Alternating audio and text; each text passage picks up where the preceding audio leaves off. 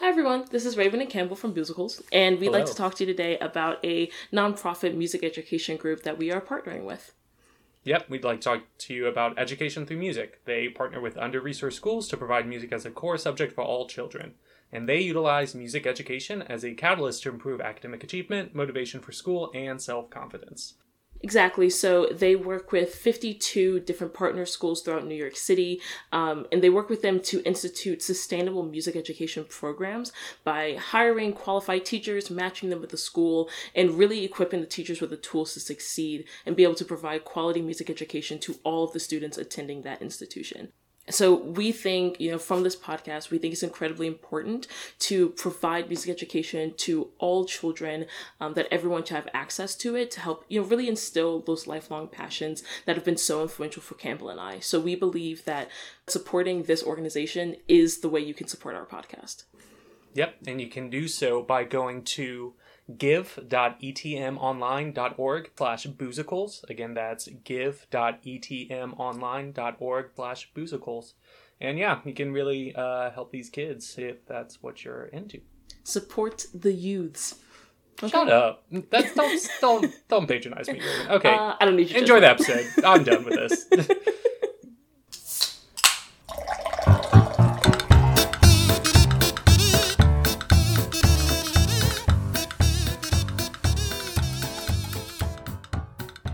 Cheers. Cheers. Welcome to Musicals. This week is, we're in for a treat. Is treat the right word? I don't think so. Because I had to, spend, $6 to rent this movie. Same. And when I went to feel rent like it, you owe me money, Raven.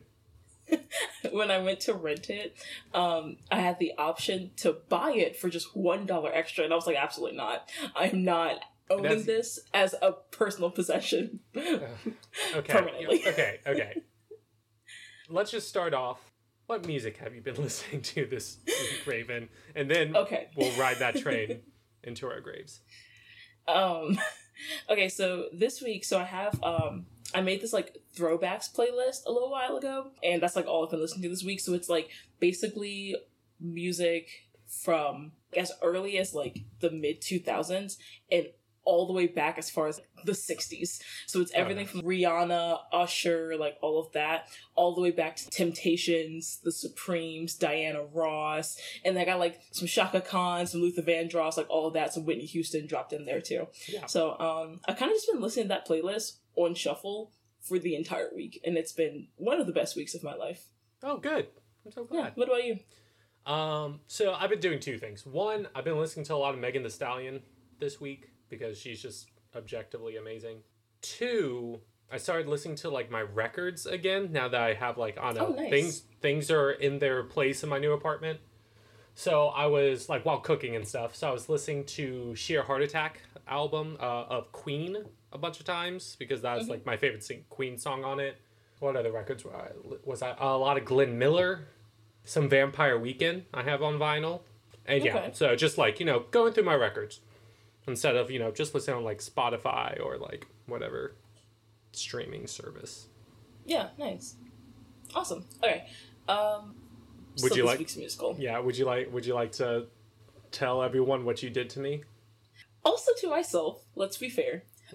So this week, once again, riding the train of we have to occasionally watch bad musicals to make the good ones, to appreciate the good ones. So this week we watched Cats, the 2019 film version, and it was an experience. I'll say that. And the associated drink that we are drinking is called the Cocoa Meow. It's a random drink that I found on Pinterest, which is also another mistake that I probably will never be making again. It is 2 shots of white rum, half a cup of coconut water or pineapple juice, then a tablespoon of sugar, and a squeeze of lime juice. Now, I did coconut water, and Campbell, you did pineapple juice? Yes, and it's way too sweet. The next one I make will not have that sugar in it. Yeah, and mine is, it's okay. It's a cocktail that I can physically stand to drink, but it's definitely not one that I would ever request or make again on my own. Yeah. Okay. Is there any background that we need to go over for this musical? Definitely. Okay, so Cats. This musical is kind of based off of, like, Andrew Lloyd Webber got this idea adapted from a book of poems by T.S. Eliot, Old Possum's Book of Practical Cats. And, like, T.S. Eliot, if people don't know, is, American-British poet, publisher, playwright, literary critic, does a lot of stuff, did a lot of stuff. And so this book is basically, like, the names of, like, different, like, cats and, like, the naming of cat, basically the exact characters in the musical and, like, the songs and things like that are taken directly from this book of poems, minus Grisabella. And Memory was added to the musical. By Andrew Lloyd Webber, or specifically for the 2019 version? By Andrew Lloyd Webber, yeah. Okay. So Cats is very well known. Yeah. I will say, so I knew of Cats as a concept like before because one of my aunt loves Cats so much. She has seen almost every version of it. Yeah, adaptation, yeah. And I will say I was a little sad to learn that it was by Andrew Lloyd Webber because I love him so very much. And I will say the music I was a fan of. Like, the music I kind of like, but the overall story, well, let's just get into it. Let's just talk about it. And then just, like, one more note about the musical. It is one of the top, like, longest running Broadway shows ever. Yeah. The first being Phantom of the Opera, then Chicago, then The Lion King, and then it's Cats.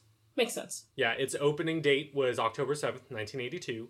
There have been around, like, 7,500 performances. It's won, like, 7 Tony Awards. It's, like, beat out Wicked and Les Mis. Oh, that kind of does surprise me. Yeah. Which makes me really appreciate Chicago even more. Because, like, the Phantom of the Opera, that, like, the opening date for that was, like, 1988. But Chicago, the 1996 revival, 1996. And it's, like, number 2. So that, like, makes me feel good. I was able to find some good knowledge out of this mess. Nice. Yeah, so that's, like, the, brief little history of what this is. Yeah. So we'll just get into the musical. So, first scene, we open up on this alleyway that we see the moon in the sky, the clouds. Yeah. Cat in the clouds. Oh, yeah, I liked that. And we pan down to this alleyway that basically ends up being, like, pretty much the primary set for the entire movie. Mm-hmm. First thing off the bat, people suck. You see this lady pull up in this car with, like, this, like, squirming bag in the back seat. Very obviously a small animal. Yeah. And she gets out of the car in this alleyway and just not even places it on the ground, not even drops on the ground, straight up, like, tosses it into the alleyway. Yeah. And you're just like, you are the worst human being. But anyway, getting that out of the way. I will say, like, the music during this part, during this scene, I felt like it was very anxiety building. Yes, it felt very, like, Pennywise, Circus, yes. Like, Three-Ring Circus, and I hated it. Did not enjoy it. Oh, God, like, it just made me nervous. For, like, and I feel like it kind of fits the whole abandoning the cat thing, but not necessarily, to me, it doesn't fit the rest of the scene. Like, the rest of the scene, like, they're not super hostile towards her. They actually accept her fairly quickly and kind of, like, start teaching her about, like, everything that's going on and stuff like cults that. Do that, Raven. That's true, but it's not underlying. It was like, from the music, something's not right. It's like, they're being so nice to her. It's like, no, something's wrong with them. Yes, but they're nice. They're nice people, kind of. They're not people. They're cats. They're cats, yes. So then we get into the song Jellicle Songs for Jellicle Cats. I hate it. I did not like this song at all. It's just very chanting, very, like, I don't know. This whole movie's demonic to me. What?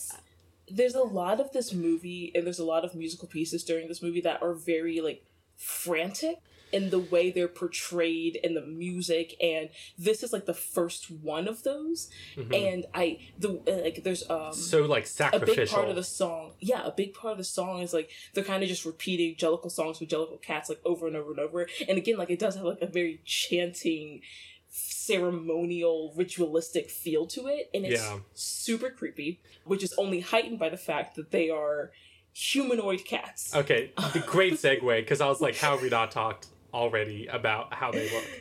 Do you know what I think would have made worlds difference? If they gave them cat noses.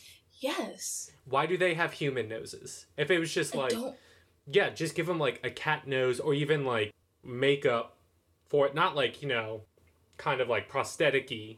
It could just be like, just like black makeup or like pink makeup, depending just on the cat. Bit. Yeah, because they already have like the whiskers, but it's just, there's something just so jarring about seeing a clearly depicted cat form in a humanoid shape. Yeah, and they had to go, with completely 100% human face. They had to like go to like cat school for this. Yeah. How to like walk around and behave and move like cats. And I was like, I don't know what cats you've seen in your life, but this ain't it. Which, like, there are certain parts. There are some parts where it's like, I do like the way that they move, but it still is completely not. It completely goes against the humanoid form. You know what I mean? To me, the way they move is actually really cool if you ignore the fact that they are shaped like a human. You know. I do like, however, the I don't know if I would assume it's some sort of animation and CGI of the tails. I like how like their tails, like that, to me that is the most cat-like part of them, and that like their tails do kind of like flick and like move and stuff like that the way cats would, until they like use it as a prop, and then I'm like, can you stop doing this? Then I don't like that. Maybe, I don't like it. I don't like this. Why'd you do this? Parts where someone is using, where like a character will be using their tail as like a mic. I know. Way. I had to pause it. I took a walk outside. Because like I already told Raven, since I live by myself now, I don't wear a lot of clothes around here. I like close the blinds and stuff. I had to like, it made me want to put in the effort to go put clothes on to go walk outside. I needed a break just from that one part, Raven. It felt like I was watching something I shouldn't be. Yes. And I remember like when I made it about 40 minutes into the movie, I was like, okay, I didn't realize it was only 40 minutes in. So I was like, I have to almost be done. Like, it has to almost be over. And I looked down, I had an hour left, and I was like, I can't. Like, halfway through, like, I made it exactly halfway through the movie, and I paused, and I was like, I need a mental break from this. Okay. Okay, so. Back to the alleyway. Yeah. Another thing, so I think it gets better as the movie goes on, but in this initial scene, the scale to me is really, really weird. The way all the props, like the alleyway is set up, it's still very much, even despite the fact that it's a movie, to me the set still looks like a play set. Yeah. Like the cars, it's like that, not still very spaced much enough. It's not spaced enough out correctly, and then the scale is super weird. So like the cats look like too small compared to their environment. Like there's one part where they're like, one of them is standing next to like presumably a standard sized bicycle, and they are like the wheel of the bicycle, the front wheel of the bicycle is like a spoke dwarfing them. Yeah. And it's just like, I don't know what cats you've seen in your life, but they should not be this small. And like as the movie goes on, it kind of gets a little better, where like the scale gets somewhat more normal, but it's like, again, cats does it get like more this. Normal, or do we just stop seeing? Do we just get used to it? Do we get used to it? Do we get desensitized? Do we see them just kind of in the same place? So it was like, oh, that's just what it is. That's fair. But anyway, Jellicle songs for Jellicle cats. So we see they're like describing it's like what a Jellicle cat is, and just like most of the cats don't look like that. Nope. But it was, and so at this point, never had any experience to this. I didn't know what Jellicle was. I was like, is that just like the name of their cult? Is that their god? Like I had no idea, but they just kept shouting it at me. Yes. And at no point, they sort of halfway explain what a Jellicle cat is. about like during the Jellicle ball, during that scene, but that's like way later in the movie. Yeah. And even then they don't really explain what it is. They just like give a bunch of descriptions. Yeah, still no clue what a Jellicle cat actually is, but it's whatever they are, which is not a cat, is what a Jellicle cat is. Yeah. So then they move into this like graveyard kind of set, and we get into the naming of cats. So one thing I found interesting about this musical is that there's very, very, very little pure dialogue. Like, the entire movie, or almost the entire musical, is just song after song after song. And normally, I can be okay with that. Like, depending on the type of musical it is, I can be okay with that. However, there still needs to be transitioning and proper, like, fading into a song. It kind of feels like there's, like, this song's over, now this song. You know what I mean? Well, the whole musical is just American Idol auditions. Oh, well, yes. It's just like, this is me, catchphrase, song about myself, next contestant. That's this entire movie. Yeah. And I'm not a fan of it. The naming of cats. Graveyard. Because I like read the poem, T.S. Eliot poem, which is basically like the lyrics to it. And I did think it was interesting, the concept of, well, we learn the main character, Victoria. And they were like, oh, is that your real name? And she was like, yeah. Also, Victoria, very talented. Incredibly talented. This role, the role of Victoria, is not so much. Of course, they're still singing, but it's supposed to be primarily like a ballerina role, and so I thought she did so good. Her performance was one of my favorite parts of this entire movie. Like, it was one of the things that made it at all palatable for me. Oh yeah, Francesca Hayward, who's the principal ballerina at the Royal Ballet. Oh, that makes sense. She's obviously an incredibly talented dancer, so I'm not surprised. And then, so this song, we see Muskertrap. What's his name? I think it's Muskertrap, yeah. Muskertrap, played by Robbie Fairchild, is kind of the one really introducing a lot of the... It's like you send, like... So you have a cult leader, and you send a very charismatic, like, bottom bitch to, like, go recruit. The leader is, like, too holy, too apart to be involved in that process. But it's the next, like, best thing. I feel like that's what this character is. I can see that. And I will say, like, he does actually, you know, as any good cult recruiter should, he does make Raven, a really... be careful. He does put a lot of effort into, like, you know, making her feel comfortable, explain to her, like, hey, this is what's going on, this is who we are, this is what we're doing, like, this is the environment that you find yourself in, you know? Yeah. Which, of course, also serves to explain that to the watcher as well. Yeah.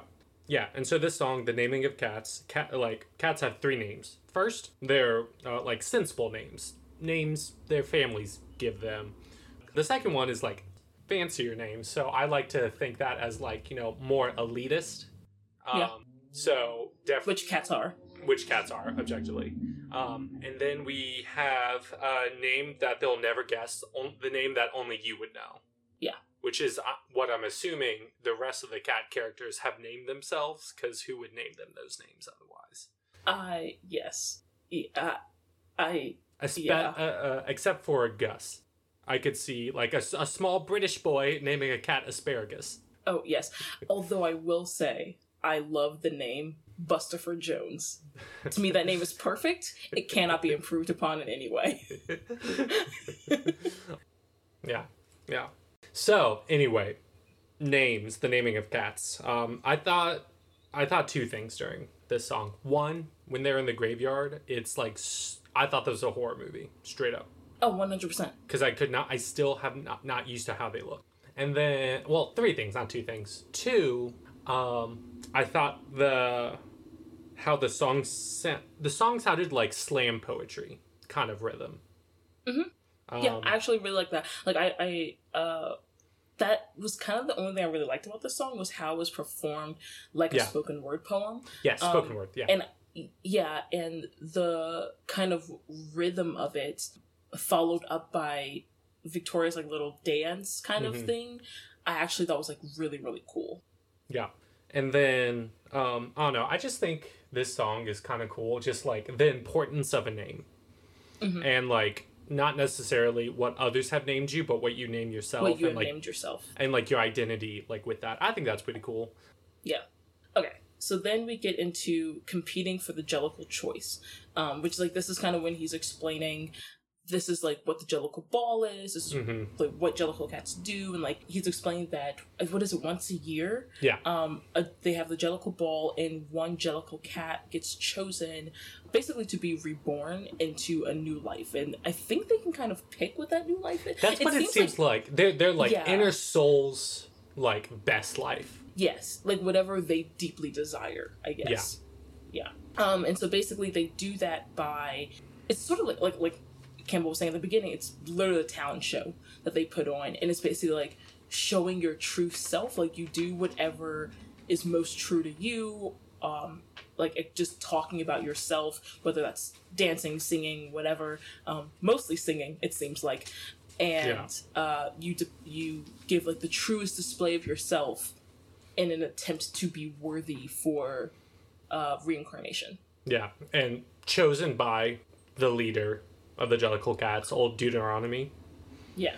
Which I know that's definitely like fitting name for its role, because Deuteronomy was the 5th book of the Old Testament, and it's like written as like a farewell address by Moses to the Israelites before entering the promised lands. Yeah. So same kind of deal. Yeah. And I think it's interesting that the character's name is like Old Deuteronomy, because again, very obviously biblical reference. Yeah. And the way the characters, before you even ever meet Old Deuteronomy, the way the characters speak of them is incredibly reverent. Like you can definitely tell that there is so much like awe and deference shown to that character that once again kind of just like reinforces the whole like, hey, what is this? Is this normal? What's going on? Yeah. And so, they're describing, that kind of application process to go into heaven and being sacrificed. Weirdly, while something I do think like we should talk about, and we saw it just in this song before, but the use of dance, like we know, we definitely mentioned already how there's not a lot of like dialogue like in between songs and stuff. But a lot of the dialogue and communication done in this movie is strictly through dance in a lot of aspects. Which I didn't really find interesting, because in most artistic works, I guess, cats are generally shown and used like for their grace and elegance, which I do think, especially Victoria's character being a ballerina, and a lot of the characters, a lot of the dance moves being ballet-esque, I think really goes to try to portray that cat's grace. Yeah. Also, one of the things that I think probably best to mention here, I do really like when they're talking through competing for the Jellicle choice, and they talk about how the Jellicle ball happens in this building called the Egyptian. It's at like the end of the alleyway. I really liked that it was called the Egyptian. There's like a big like outline, like silhouette of a cat on the building, because the Egyptians were actually one of the first known like civilizations to really revere cats in the way that they do.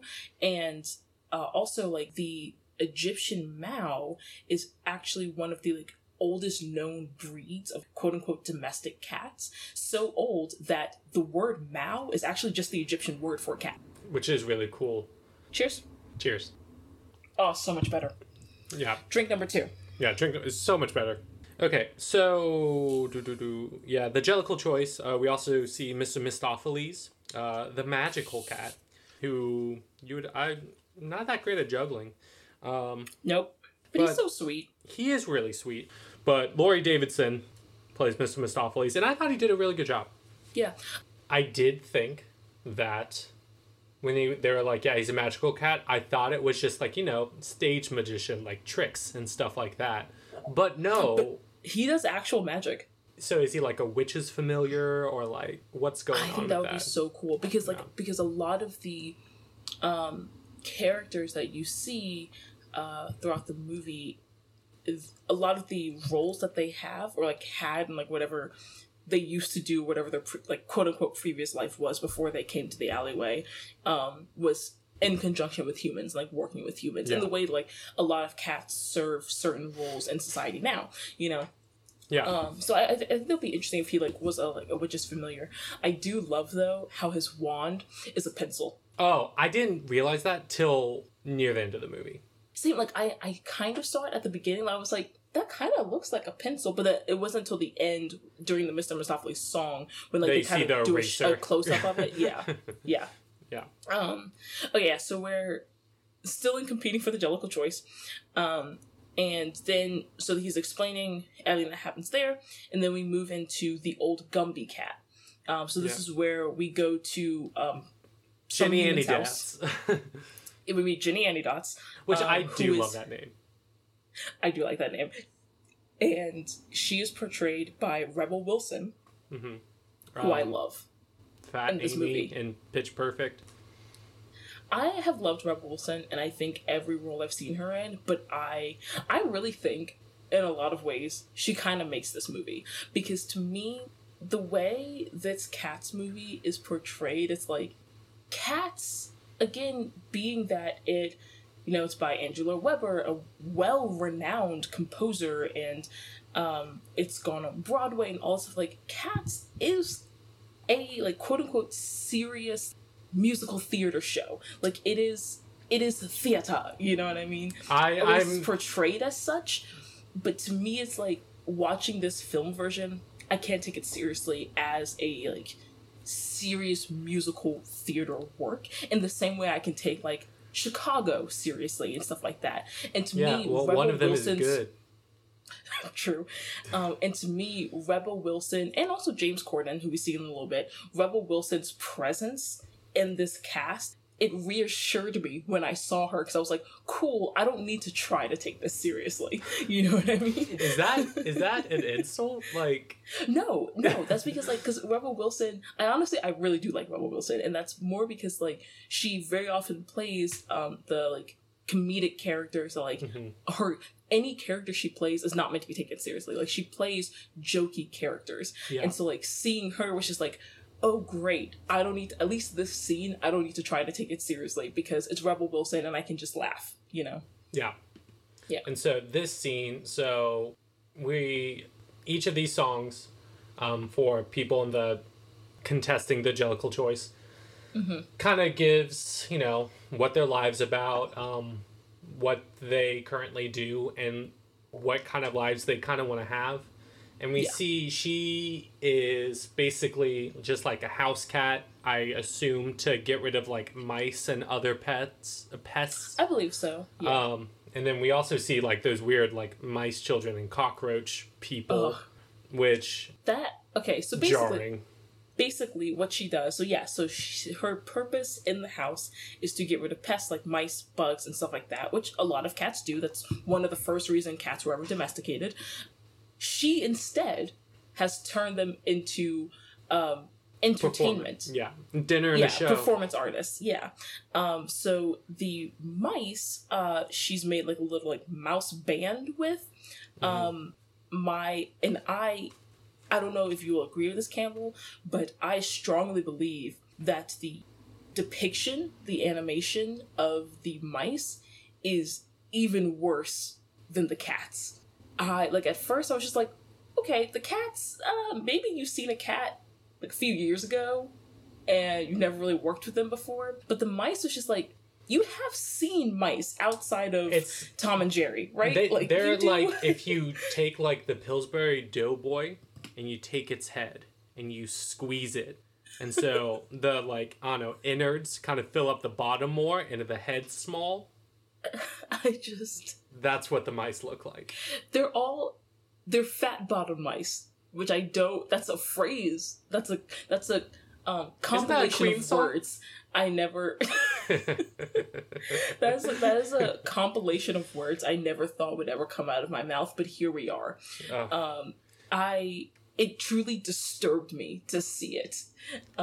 What do you think of the music of this song, though? I did write down the term scat cat, so that was fun. I didn't really like the song that much. Yeah.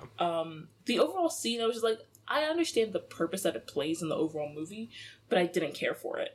I did, however, like when she gets into how she's like, also, supposed to be managing the cockroaches and stuff like that. And then she talks about how, but instead I created a beetle tattoo, which for anyone that doesn't know, I realized like this is kind of a unique thing for at least Virginia Beach, but a tattoo, not in terms of like the drawing, the artwork that you get in your skin, but a tattoo is basically a artistic performance by like, or an exposition by like military. So in Virginia, because Campbell and I are very obviously American. So in Virginia, in the Tidewater area, there's an annual tattoo, like an international tattoo that they do every year, where like, obviously the U.S. military, so like the Army, the Marine Corps, the Navy, and everything, and then militaries from around the world will actually come and do like different performances and stuff, as well as artists from around the world as well. And it's really, really cool because you get to see so many different cultural artistic works and like dances and music and like all kinds of stuff. So basically she did that with the cockroaches and like the beetles that are around the house. Yeah. And I actually kind of liked it. Yeah. I thought it was actually really cool, that whole scene. And the animation of the beetles, they looked like bugs. They looked like animated bugs, but they looked like bugs, which is more than we can say for the mice and the cats. Yeah. And so I thought this, so when it seemed to me that Munkustrap thought so far that she was like a front runner for the Jellicle choice. So I did like the in-between of like him describing, kind of bringing it back to that very like lyrical, melodic reverence, thinking about the Jellicle choice, which is contradicted by her just being her all thing. Jazzy. Yeah, just doing her own thing. I did kind of like that back and forth a little bit. Yeah, and so this is also like, during the beetle tattoo, how she eats the ones that get out of line. Hell yeah. Gotta stay on top. Gotta don't want no rebels. Assert dominance. Okay. And then this is the scene where at one point she sings. She like takes her tail like between her legs and like uses as a microphone, and I had to stop. And it's just wrong. I feel like I shouldn't be watching it. I felt like I was going to get in trouble for watching that. Yeah, because for most of the movie, you're not really... So there are a lot of movies with, like, animal characters where, like, they wear clothing and stuff, and so there's still the concept of, like, the animal being naked. I will say that's not necessarily the case for cats, because they don't, like, with the exception of select few characters, they don't really wear clothes. Why did Jenny Annie Dots take off her skin? That's what I was getting to. So for most of the characters, there's not really a concept of them being naked. It's just like, yeah, like they're cats. They're cats in a weird humanoid form, but they're cats. So it doesn't seem odd that they're not wearing clothing, except for like the select few that are. But then with Jenny Annie Dots, it starts when she takes her tail between her legs and starts using it as a prop, and then she does this weird thing where like it makes it seem like her fur, so she's depicted just as a cat like all the rest of them, but then she unzips it, and then under that, like, it like folds out into like a jazzy like performance outfit, very and then majorette. Very majorette, and then you still see her like cat body under it. But it's just like, but what was that on top then? Like, was that not your skin? Was that Raven, not your body? Raven, I don't understand. I don't know what that was. Because she looked like a normal cat, and then she unzipped her body, and I was just like, what is happening? And she does it again later in the movie. But anyway, I can't. Ugh, man. Okay, so then we meet another cat, the Rum Tum Tugger, played by Jason Derulo. I literally wrote down Jason Derulo, you're better than this. Did you write his name in like script? No. So it's like Jason Derulo. Jason Derulo. But no, I literally wrote Jason Derulo, you're better than this. Which is saying a lot, because I don't like Jason Derulo. I don't really like him as an artist. I do think he does like a good job in it, though. I think for the character, yes. For what the character is, yes, all he does my a compliments good job for this are comparatively speaking for the medium it's being presented in, I was like, when I was like, oh yeah, this was good here, in the context of nothing. In the context was. of the overall movie. Minus Jennifer Hudson, nothing was. Oh my, nothing in this movie was good. And so the Rum Tum Tugger basically is, what's the word? Whore cat? Yes. Literally his entire song is about how I want what I want, and if you offer me something, I won't want it until I decide that I want it. Which is the most cat thing I've ever heard. Absolutely. Like, when he's, I forget where it is, but like when he's talking about, there's a scene towards the end of the song where they're in this like milk shop? Milk bar. It seemed wrong. I didn't like it. They were drinking milk off the floor at Raven. It made me so uncomfortable. I didn't like it. It was really weird. So it's like you know how like in like the 50s when like your grandparents stuff would talk about how there'd be like soda fountains, like places you could go just to get soda and like maybe like a milkshake or something and then leave. That's basically what this was, but for milk, which can only be for cats, because I don't know any human in the world that or just like really white people. Anyway, so they're in this milk bar, and he's like, "Oh, if you offer me cream, I'll say like no thanks" or something like that. And then he runs out, and then as soon as he gets out, he's just like, "But then when I leave, I decide I want cream," and he goes back in. And that was the most cat thing I've ever seen, because there was nothing more cat than scratching at a door. Do you want to be let in? And then closing and then you let them in, and you close the door, and then immediately they scratch to be let out. That is just cats. That is every cat I've ever personally met. Why does the Rum Tum Tugger want a new life? He seems to be very happy with his own, so I don't know. Yeah. And also I don't know, because again, it seems like you get to pick the life that you want, sort of, but he seems very much like, wishy-washy is kind of the word, but it's the wrong connotation. He seems very much like he wants everything at the same time. And so it's just like, I don't know what he would get out of a new life. You know what I mean? But yeah, I don't know why he's in this competition at all. No one understands what he wants or who he is. Yeah. But he is portrayed kind of as like the dreamy, I guess, hunk character, where like all the female cats seem to be like enamored with him and like kind of chasing after him. Yeah. And you can see, like, when he picks, like, Victoria out of the crowd, all the other female cats are just literally swooning. But again, I was just like, really?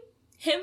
Because to me, he was the cat that looked the worst. In terms of, like, the transition from cat body to human face, I did not like the incorporation of his face onto his cat body. It looked very weird to me.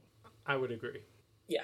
So then, we see a bunch of cats hissing at Jennifer Hudson's character, who's just kind of like in an alley in the streets. And very shabby. Yeah, very shabby. Grisabella, the glamour cat. Yeah, definitely an alley cat. We learned through the song, which is very like, has a very ominous backing. They reference that like she decided to, make some choices with a cat we did see earlier, Macavity. Who's portrayed by Idris Elba. Yeah. And so really made a lot of like wrong decisions in her life, definitely an outcast, and the Jellicle cats resent her for this. And so when they're singing this song, it's like, oh, Grisabella the glamour cat, they always talk about like her like decline and like who she used to be, and just like really just verbally being abusive towards her. Absolutely. And then Victoria goes, who was she? She doesn't say who is she. She says, who was she? Which I think is very interesting. Yeah. Yeah, they're so mean to her. And then she, like, runs off because they're, again, literally being verbally abusive to her. Hissing at her. Hissing at her and everything. Very much making it clear that she's no longer welcome to be around. Like, they do not associate with her anymore. Yeah. You see the regret in Jennifer Hudson's face. And the pain. Which I like to, maybe it's just like very much method acting, and she's just taking from her decision to be in this movie. Oh, that's so wrong. I mean, but like, yeah.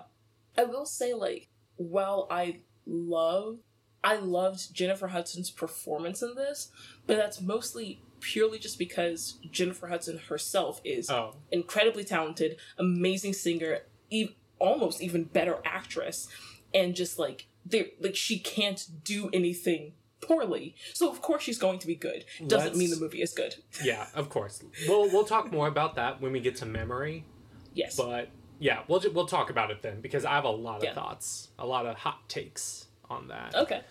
So then we go to the next cat, because, I mean, it's just like roll call. There's literally one after the other. Yeah, so we're at Bustopher Jones, the cat about town, played by James Corden, host of the Late Late Show. Late Late Show, yeah. My favorite role of his is Craig in Doctor Who.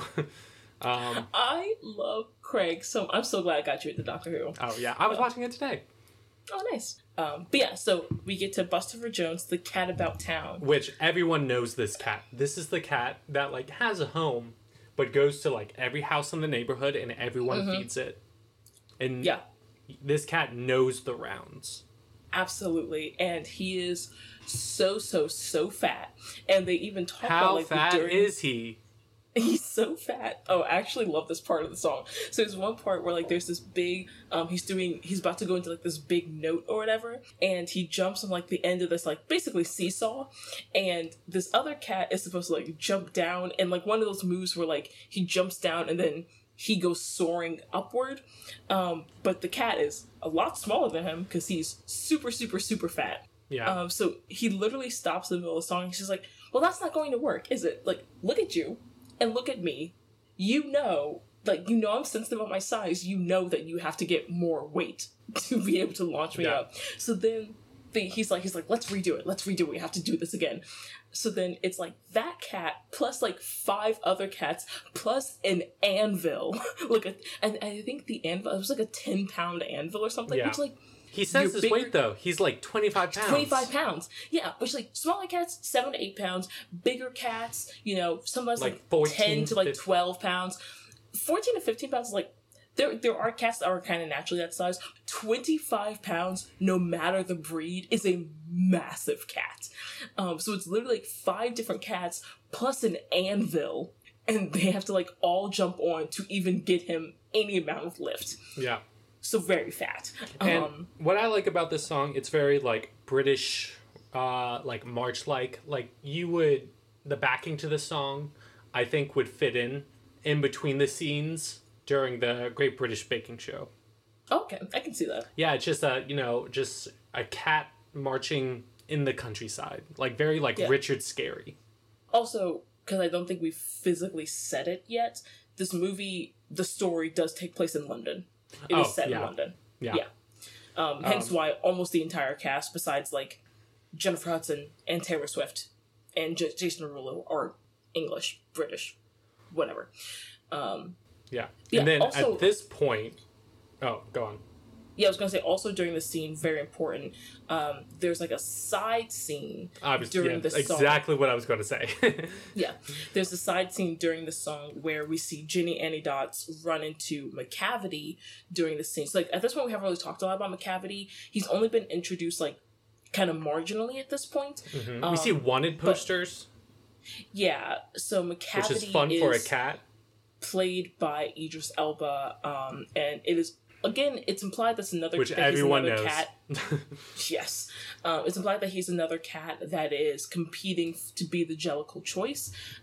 So, during this scene, we see Ginny Annie Dots run into Macavity in kind of side alley, and he, like, makes her disappear. Like, he, like, does something, and she, like, basically goes up in a cloud of smoke, or disappears in a cloud of smoke. I was so confused when I saw that. I was like, okay, is he supposed to, like, represent, like, death or something? Or is he, like, taking their souls to something, like, do they die and things like that? And no, it's just this, like, vengeful cat with magic powers. Yeah. That's the explanation. Yeah. I will say, though, I'm a little grateful that my aunt does love cats so much, because the only reason I understood what was happening in this movie even a little bit was because my aunt was sitting down and explaining the entire movie to me in an attempt to get me to also love cats. And I very quickly explained to her, I was like, it's not going to happen. Like, I respect the fact that you love it. It's not going to happen. Do you respect that fact? Yeah, you don't have to answer that. So Macavity is another cat competing to be the Jellicle choice, and he's trying to get rid of his competition. So he's basically the only option left. Yeah. And so at this point, again, Ginny Annie Dots is one of the contestants and is portrayed, at least by Muskie Trap, as kind of being maybe one of the front runners. So he kidnaps her, basically. She gets disappeared in a cloud of smoke to somewhere that we don't know where she is. We don't know what happened to her.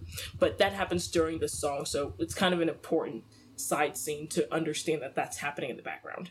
Yeah, and so we like go through more of Bustopher Jones, and he just kind of explains he's a fat piece of shit, and he like I guess wants a life where he's thinner, so that he can get fat again. So he can get eating fat all the again. food. Yeah.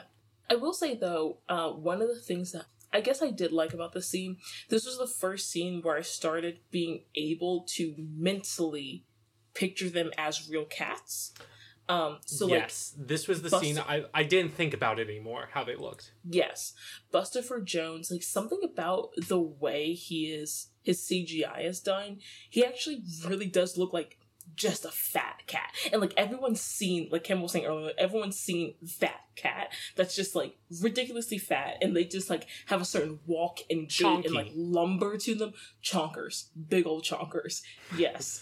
And the way James Corden is moving and his CGI and everything perfectly emulates that. And this was like I said, this was the first time that I was able to be like, okay, like mentally kind of converting the image of the humanoid cats into what real cats would look like. Which like it was hard to reconcile within like the dancing movements, because the dancing is still very human because it's ballet and stuff like that, but the general like walking around, the general movement and walking around of the characters, it's like this is the point where it's like, okay, I can see how they look like cats, you know. And so this you're exactly right. This is the point I was like, oh, I'm used to it, as opposed to the beginning, which seemed even more of an abomination than Mike Myers' Cat in the Hat. Okay, Campbell, I've said this before and I will say it again. Mike Myers' Cat in the Hat is a perfect movie. You know, that movie is the reason they're not, like, the Seuss family no longer allows live action versions of Dr. Seuss movies, or Dr. Seuss books. I'm aware, and that makes it even more perfect in my eyes. It is a cultural phenomenon. What a weird way to say nightmare. But yeah, this is worse. But at this point, I'm used to it. I'm like, this is just what we're doing. So then we get into Mungo Jerry and Rumpelteazer.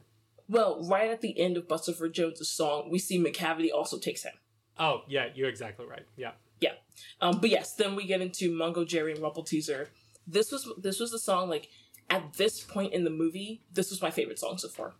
Yeah, I really liked this one. And I think it's Naomi Morgan and Danny Collins playing Rumpelteazer and Mungo Jerry. I think... So I'm assuming they're like, it's like a twin situation, like Wonder Twins. I don't think so.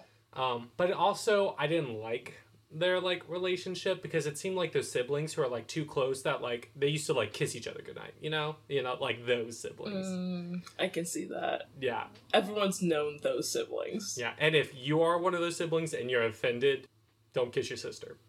Yeah, like it's that simple. I don't feel sorry. Yeah, definitely not. This is a public service announcement. Don't kiss your sister. Yep, it's that simple. I will say I did also really like the choreography in this in this song. Again, it was one of the first ones where it was like, okay, like their movements are actually kind of cat-like, and the choreography works cat with that. burglars. Yeah, literally. Yeah, it's great. The music was very James Bond espionage spy-like. Yeah. Which I think another time where like the choreography saved is a strong word, but still in the context of just talking about the movie, maybe like saved this part of it. Is it time for round 3, Raven? Looks like it is. Cool. Cheers. Cheers. Okay, so I think you brought this up before, but I think at this part of the movie is another time where the sizing and the spacing was off. Yeah, it definitely seemed a little weird. Especially when they're at like especially when they're like at the dinner table. Yes, and then when they're sliding down the banisters, it's just like I feel like even in like 7 or 8 pound cat would be a little bigger than that, but maybe that's just me. I don't know. And I do think it's interesting, like, throughout all these songs, this is definitely a song where Victoria is more interactive. Absolutely. And she's like, this is one of the first times she actually has like lines. Like she's also singing parts in the song, like here and there. And she's getting a little more comfortable. She's feeling playful with them and everything. And she's kind of like, oh, cool. Like this is fun. Like I'm coming out of my shell a little bit. And then we get to the end where they're in the bedroom. And one of the vases that they kind of like ran into earlier knocks over and supposedly wakes up like the dog in the house. Which I am so glad we didn't see the dog. Oh yeah, I was like, what does this look like? It was like, if you're seeing a horror movie and you're like, oh, don't go in there. I did not want them to go in. I was scared. Yeah. Raven. I was imagining it as like some it. weird mix. Cause like the physical sounds of the dog's barks, I was thinking of like some sort of like hound, like a basset hound. But then also mentally, I was kind of picturing it as like the dog from Tom and Jerry. You know what I'm talking about? Yeah. And I was like, either way, I don't really want to see what this dog looks like. But yeah, so they're in the bedroom, they hear the dog coming, and Mungo Jerry and Rumpelteazer bail. They run out the window. Yeah. And Victoria tries to follow them, but they've been like putting like jewelry and necklaces and all this type of stuff on her. And so when she's trying to run, the necklace gets caught on like the bedpost or whatever, and so she can't escape. And Rumpelteazer and Mungo Jerry just leave her. Yeah. Again, really showing their character. And then Mistopheles kind of comes out of nowhere because he's just like, oh, I was like following you to make sure you're okay. Little creepy, but also he seems kind of sweet, so it's like whatever. And he saves her. Like he helps her. She ends up like breaking free or whatever and is trying to close the door against the dog. And he helps her, and he like has his bone that he pulls out of his magic hat or whatever, and throws it so the dog will run and go get it, and then they close the door. Yeah, okay. Let's just think about the size of that bone in proportion to the cat's body. If that's like a chicken bone, chicken wing, how much bigger is a chicken than a cat? It doesn't make sense. Yeah. Like, cause a chicken, even the average sized cat is about the same size of a chicken, if not longer in body, you know? Yeah. Alone. So, Mr. Mistopheles is nice. And something that I noticed with some of the songs, I did not go back and listen to more of it again. Oh, I did not either. Like, a lot of the songs that were, like, in, like, contesting for, like, the Jellicle choice, there would be, like, periods where you would hear the melody from Jellicle Cats. Mm-hmm. For Mungo Jerry and Rumpelteazer, you do not hear it. You do not hear it at all. So, which led me to think they're not up for that. They're their own separate thing. Yeah, this is purely just shenanigans. This is just, they're doing this hijinks for fun. in its purest form. Indeed. And they are not trying to compete for the Jellicle choice. It's not even in their mind. They're just hooligans for the sake of being hooligans. Yeah. The rascals. Yeah. And then we go to Macavity and we see the captured cats on like a boat. A barge. Like, a barge on the Thames. Thames. Thames says Growl Tiger. James Corden specifically says it is called the Thames. Well, Growl Tiger wants to make it rhyme. So he's the terror of the Thames. And so they're being held hostage. We find out here that Macavity was like, oh, I'll just get rid of the competition, and then I will be the Jellicle choice. Yeah. Also, real quick, I loved that little aside with, like, Growl Tiger when he was, like, when he made it Thames to rhyme with Ames, and Bustopher Jones was just like, you can't do that. You can't call it Thames just to make it rhyme with Ames. It's called the Thames. And again, like, James Corden and Rebel Wilson together, again, was just like, cool, I don't need to try to take this seriously. I loved every second of their characters being on screen. I like how you are looking for reasons not to take it seriously. You could just not take it seriously, Raven. That's an option. I feel like you always have to try at first. Why? And then... Says who? Says who? Why try at all? Not it doesn't I, matter. says the frog. Nothing matters. Not I, said the frog. Correct. So then Victoria's back in the alley with Muskettrap, I think his name. The cult recruiter. Yeah, cult recruiter. He's like the cool college students that comes to high schools to like get people to join Young Life. He's very camp counselor, you know? Very much, yes.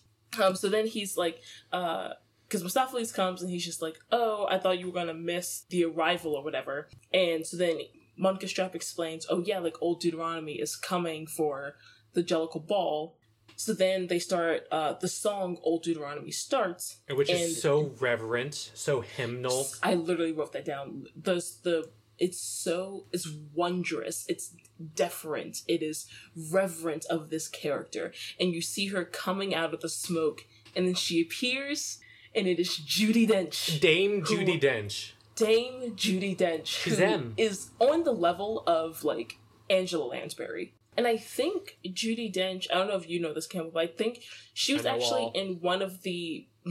okay. I think she was actually in one of the original, like, Broadway productions of Cats as one of the other characters. Maybe Grisabella or some other. But I think she was in one of the actual, like, original Broadway productions. But I can't personally verify that, at least not right now. No. I really like her. She always reminds me, like, I always put her and, Dwayne The Rock Julie Johnson. Roberts. Oh, okay. In the same category. I don't know if it's like their facial structure, and just their overall talent and being amazing. And British. And British, yes. But I always kind of like associate the two of them together. I don't associate anyone with Julie Andrews because Julie Andrews is like the entirety of my childhood and everything I hold dear. So. Oh, because Mary Poppins, yeah. Yeah, and Sound of Music. Also, I love how I said the completely wrong name, and you still knew exactly what I was talking about. What name did you say? I said Julie Roberts. Because I get Julie Roberts. Because Julia Roberts, and then Julie Did you like Andrews. my Julia Roberts laugh? Yes. You remember that 30 Rock episode where Liz has confidence with her cowboy hat and she does her Julia Roberts laugh to Paul Giamatti? Yes, I do. Oh, okay, cool. We met our quota. That means I have to keep in the part where I say her name wrong completely. I say it's not even that I say her name wrong. I just say a different name. Yeah. But you still understood who I meant, and that's all that matters. Oh, we have to keep this in. There's so much good content, Raven. So this song is very sacred. Yes. To the Jellicle Cats. And I hate how they don't they're like cats, so they're not gonna like hug each other, but how they nuzzle each other, I hate it. Yeah, and it was a thing where, like, anytime they show it, Judi Dench should not be subjected to doing something like that. No. And anytime they show it in the movie, like, mentally it was like, I understand that this is what real cats in real life do. Like, obviously cats don't, like, kiss each other on the cheek, they don't hug, they don't do any of that. But cats also don't do pirouettes, so, like, there's a line that was drawn, and you should, like, not try to torment me. Maintain that. Yeah.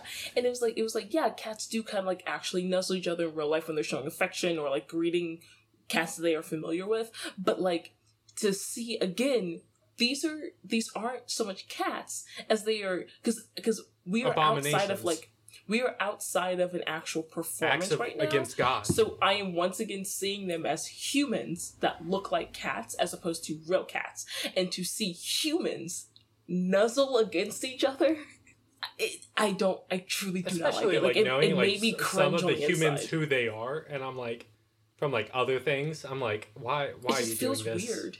Just like, especially like later on to see like who has Jennifer the gun Hudson against your head to do with, this? Like, yeah, to see like Jennifer Hudson nuzzle with like Judi Dench, it just felt weird. It felt wrong.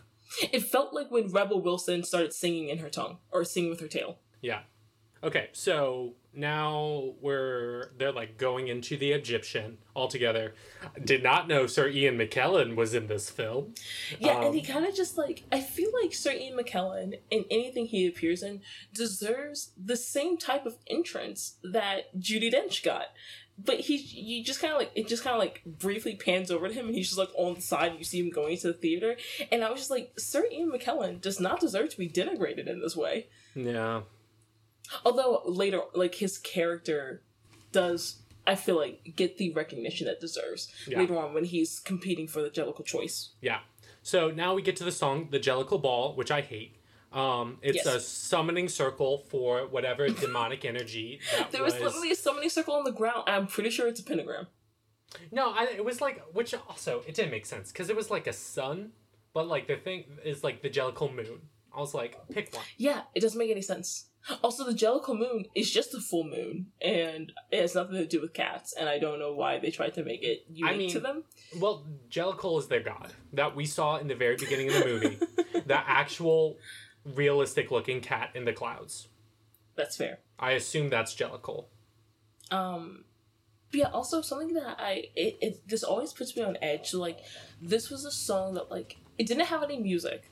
But it was, so there's a word for, like, a type of song that is sung without music. And it's not a cappella, because a cappella is the obvious, like, term for when you sing without music. But, like, this is a song, like, is not, usually when someone performs a cappella, technically, yes, a cappella can just mean singing without music. But usually when a cappella is performed, it's like you have voices or people singing the musical backing, and then you have the actual lyrics. This is one of those songs where, like, it's not meant to be put to music. It is purely just on its own, but it still has it's not like a spoken word. It's still like, it still has a rhythm as if it's being sung to music, but there is demonic no music. Chanting. And it always, anytime this is done, it always puts me on edge. I don't like it. I don't like. Do you have songs other examples being sung of it? I can't think of any off the top of my head. Okay. But, like, when I hear it, I'm just like, I don't like that. Yeah. And this was one of those songs. They were also definitely flirting with each other during the dancings. I think it was a mating dance. It was very. It reminded me of, like, the worst version of the competition dance in Midsummer. Have you seen Midsummer? Okay. Yeah, I can see that. Which, again, was very, like, cult-like and made me uncomfortable as well. And there was, like, group twitching and, like, they were, like, convulsing. Yes. I really thought the next step was they're going to all speak in tongues. But instead, they did their interpretation of it was like a whole interpretive dance thing. It did not sound like cats meowing, and it's so uncomfortable. And they call it, like, the Jellicle Moon. Yeah, and it just, they like, were about to have an orgy.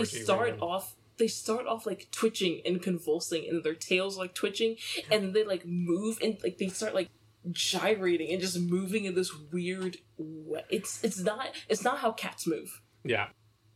Hi everyone. Real quick, we have a brief message from our lovely sound mixer Trevor. Fuck you, cats is cinematography gold. Everyone fucking knows it, you fucking nerds. And with that, we're back to the episode. And then we have, like, the characters introduced before that weren't, like, stolen. Jason Derulo comes, and then we hear, like, the themes of their songs and stuff. Yeah. And then, this is a fun sentence I wrote in my notes. Stop crumping. Be nice to Jennifer Hudson. Yes. They were crumping. They were. I'll crump with you, Bart. But yeah, so we see Grizabella off to so all of them are like kind of performing and dancing around Old Deuteronomy, which is Judi Dench. And we see Grizabella off to the side, and two of the cats, their names are Cassandra and Demeter, or Demeter. I forget how her name is actually pronounced in Greek mythology. Right. But those are two of the female cats that were, I guess, harassing Grizabella way back before at the milk bar scene during Jason Derulo's song. We see them like kind of start chasing Grizabella off and out of the building. And then we see these two, like, I guess twin cats. They're like dancing like hip hop. Like they're doing like hip hop dancing. Yeah. And they're wearing shoes, which is like one of the first times. They're actually like very famous like French like dancers. Oh yeah. Yeah, like the individuals portraying them, again, very talented, amazing. But again, to see a humanoid in cat form dancing hip hop with like sneakers felt weird. So then this is one of the parts in the movie that makes me the most uncomfortable, and literally when they're like dry heaving, stand on end. So the music starts getting frantic, and the cats dance like faster and faster and faster, and then I literally wrote down they're dancing for the like validation and approbation from Old Deuteronomy, and it seems like they're dancing out of some like manic compulsion, and it just like it truly makes me uncomfortable. And they start like panting, and you can like audibly like you can hear the breathing to the point like if you have captions on, it has it in the captions. I had to put captions on to be like, what the fuck are these people even saying? It is so incredibly disturbing. There's no other way to describe it. Yeah. It's just disturbing. Yeah. And then Victoria kind of leaves after Grisabella gets like, get out of here. Can't you see we don't want you anymore? Very Harry and the Hendersons. And then we get to the first, like, the prelude for Memory. Yes. Which, this is how I feel. I think the overall performance, acting, singing, air, is my favorite Jennifer Hudson performance. Even compared to Dreamgirls. Oh. And it's a bad opinion to have. Okay, well, but this performance made me forget I was watching Cats. I do agree with that. And I think I will never ever there was never such put anything above Jennifer Hudson's performance in Dreamgirls, because I love Dreamgirls deeply in my soul. Also, you're a sane human being. But and we will be doing Dreamgirls on this podcast, but I do never also been recognize so captivated by a performance in my life. Jennifer Hudson's, I will say, in the sense of like the combination of the acting and the singing, I don't put above Dreamgirls, but I can see how it's somewhat on that level, because the pain that you can feel from her character during this scene is she just, oh my god, Jennifer Hudson is just an amazing, amazing, amazing actress. I love everything that she's ever in, and her voice is out of this world. I will say, one of the things that did somewhat disappoint me about this scene, the only thing that disappointed me about this scene, because they never really talked truly about Grisabella's past. The two cats, like at the milk bar, kind of hint at it, like they say like, oh, she used to work with Macavity and like blah blah blah, but they don't really talk about her past. So I wanted, because this is kind of just like a snippet of memory, like it's like a prelude, like you said earlier, I really wanted this song to be over a flashback showing her past. And during the song, I kept feeling like they were going to do that, and then they didn't. And when it ended, it left me like wanting, because I felt like, okay, this song is clearly about her past and who she is and what she is wanting out of this and what she needs, but we still don't actually know who she is and what happened to her. I think we get hints of that for the reprise of Beautiful Ghost. Yes, we do. So then, okay, the song Memory. It's like, you definitely feel the pain, the regret, and the choices she made in life, and like the kind of like redemption she like so desires. Like, she keeps on coming back. And it's very much like she remembers being happy. That's what's keeping her going. She's holding on to those things. And there's so much beautiful imagery in this song that really, like, this is one of those songs, I think, so this is one of the songs that was very successful even completely outside of the context of Cats. Yeah. And I think one of the reasons it was because the imagery of this song, it never, at no point during the song does she explicitly say what happened in like her past or anything like that. But you know. And the imagery clearly depicts what she's feeling, what she has experienced, without ever saying it in direct words. And I think that's so powerful, because then it's something that you can apply to any other, like, it's something you can apply to anyone, you know? So then we get into the song. So Victoria is out there. God, I love Jennifer Hudson. With her. She's amazing. So Victoria's character is outside interacting with Jennifer Hudson during the song. And so then after Grisabella is walking off, then we get into Beautiful Ghost by Victoria. Which, for me, it's not my favorite performance, but it's my favorite, like, song. This is my favorite song from this movie, including Memory. It's a very thin line, but this is my favorite song from the movie. Just from strict musicality. Yes.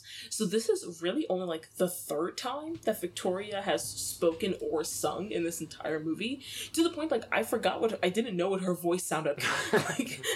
And when she started singing, I was just like, oh, okay, so that's what you sound like. So Old Deuteronomy, we see Old Deuteronomy watching from a window of the Egyptian, and Victoria is basically singing about how, Grisabella yes, you have all this pain and this regret from a life you once had and a life you once lived, but at least you had a life. Like, at least you had those experiences. I have yet to experience anything. And Victoria one of the lines, I think, says, "No beauty in my memory. yes. All I wanted was to be wanted." And one of the lines I think is so powerful, which is kind of the part of the refrain of the song, is, "The memories were lost long ago, but at least you have beautiful ghosts." As in, like, yes, you now have a lot of regret about the life you lived, and you're yes, haunted no by it. Have that happiness, and you are haunted by it. But at least you have something to be haunted by. Yeah. I have nothing. All I wanted was to be wanted, and I was abandoned. I was thrown into this alleyway. I am just discovering this life that you have already lived. You have done things and experienced things that I could never even hope to glimpse. Which also makes sense as why she's so eager to join a cult. Yeah.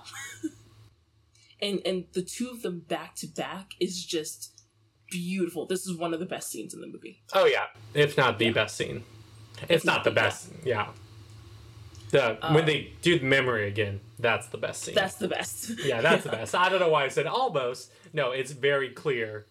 If Jennifer Hudson was not in this movie, I think it would have been, like, taken down from theaters, honestly. Honestly,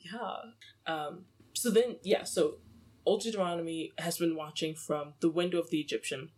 And so then pretty much as soon as Beautiful Ghost is completed, it pans over to her and we go into the moments of happiness. Yeah. And to be quite honest, I don't know what the song is even about. I don't know what she's trying to say in the song. I didn't either.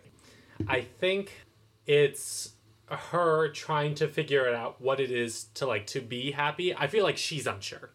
Okay. I feel like it's there's you remember being happy, but what does that actually mean? And what can you even it's something that very appreciative is how she's talking about it, but it doesn't seem like she truly grasps it. Yeah, and so Grizabella singing "Memory" makes her think, because oh, what does it mean to be happy? This cat is longing so much for this one thing. It's making her being do I know? Yeah, do I know what it means to be happy? Yeah, I can see it. Some of the I feel like it's a reactionary song. Moments of happiness we have the experience but miss the meaning. An approach to the meaning restores the experience. It was just one of those songs where it's so deeply philosophical that I was just what are you actually trying to say? Say that lyric again, Raven. Let's get into it. The moments of happiness, we had the experience but missed the meaning. An approach to the meaning restores the experience in a different form beyond any meaning. Which, okay, so to me, in the beginning, the moments of happiness, we had the experience but missed the meaning. It's, to me, I guess would kind of be saying, when we were happy, we didn't know what happiness was. We didn't truly appreciate the fact that we were happy and we're experiencing joy, and we didn't understand what it meant to be happy. And now, an approach to the meaning restores the experience is maybe for us to be happy again in our current life, we have to understand what happiness is and how to achieve it. But I don't know. Yeah, what do you think? I could see that. I could also see if we look back, it's I was happy here, and then it's understanding why you were happy there. Yeah. Also, one of the words, and I think it's really important to a watcher to understand the meaning of this word, because it comes up ineffable. Way more ineffable. Ineffable.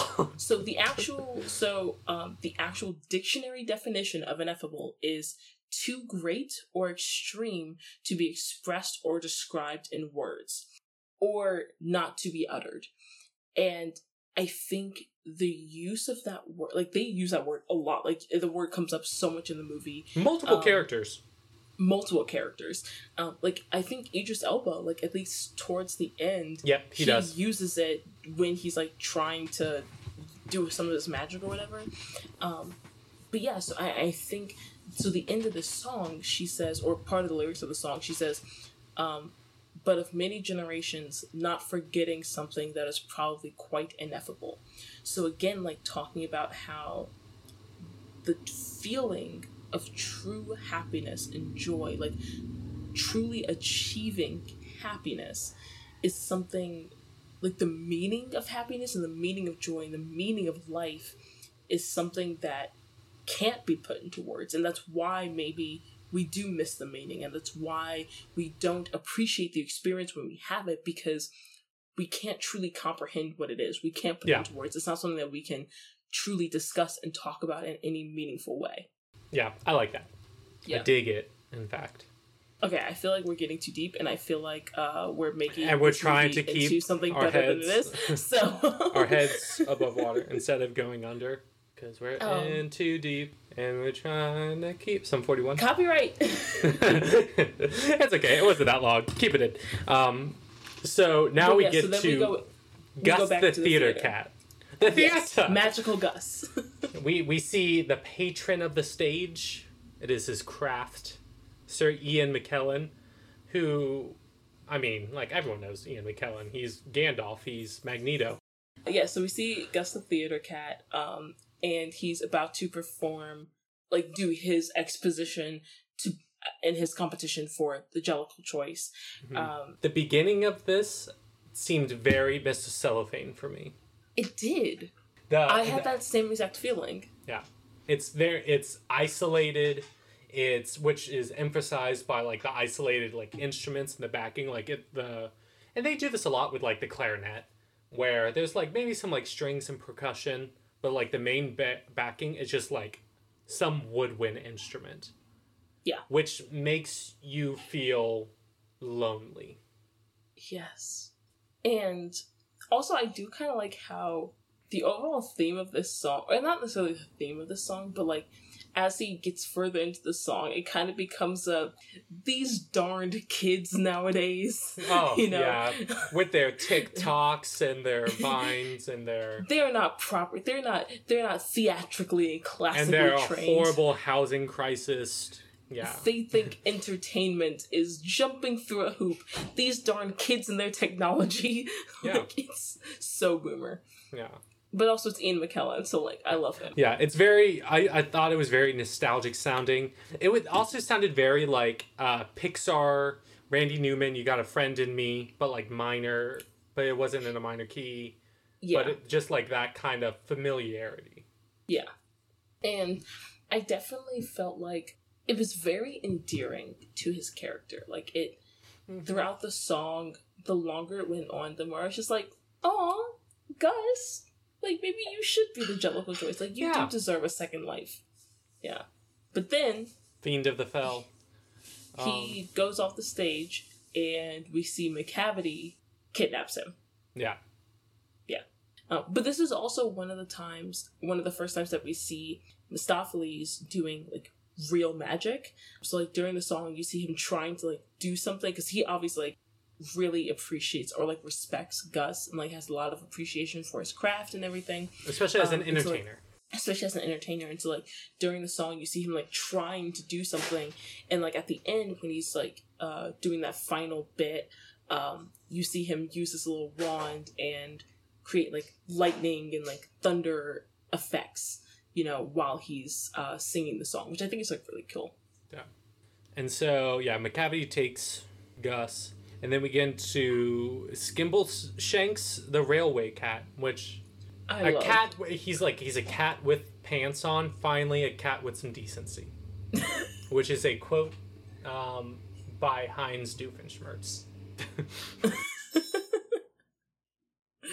I really like how his, like, yeah, they're still singing, but I really like how his is like a tap performance.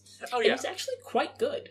Yeah, Stephen McVeigh. Who's like often a production designer, and if people don't know what that responsibility is, it's like they're in charge of, like, the visual concept of, like, a film, TV show, whatever.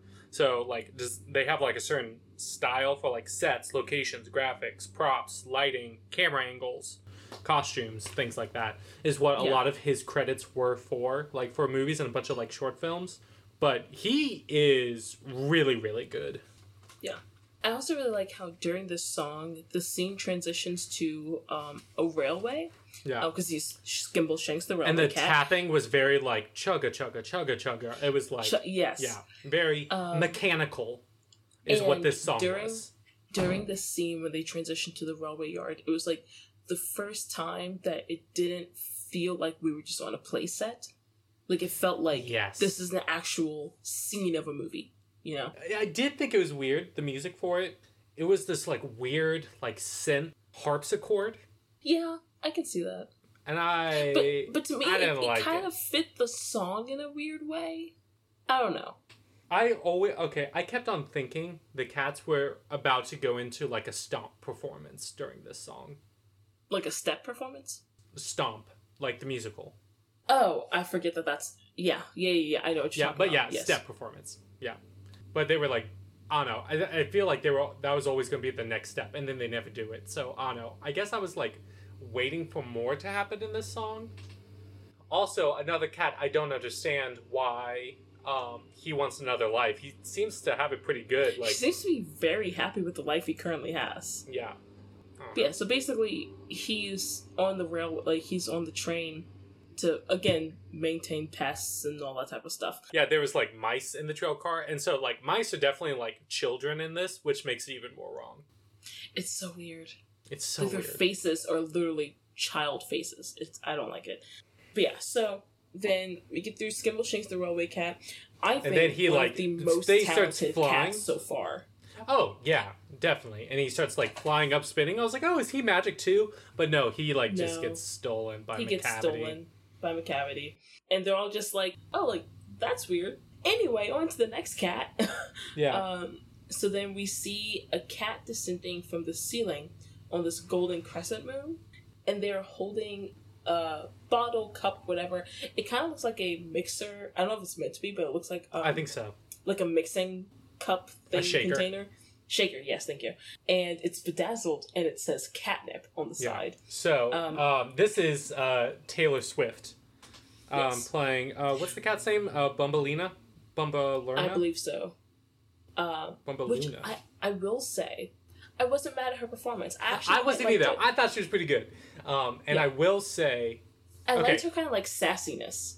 Which is the role, because this cat, from the cat's lore, is...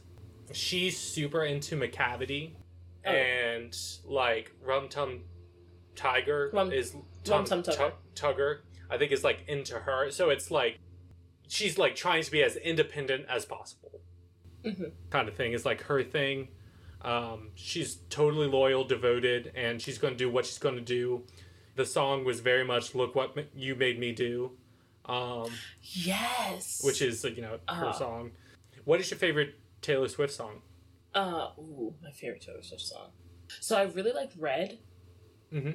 I also like Dress, if we're going like sort of newer Taylor Swift songs. If we're Any going Taylor Swift. old school. Any Taylor Swift. What's your favorite? Teardrops on My Guitar. Mine is Our Song. Our Song. Oh my god. Because it's also, listeners, it's also mine and Raven's song. It's our Taylor Swift song, because we have another song as well. Oh yeah. What's the other song?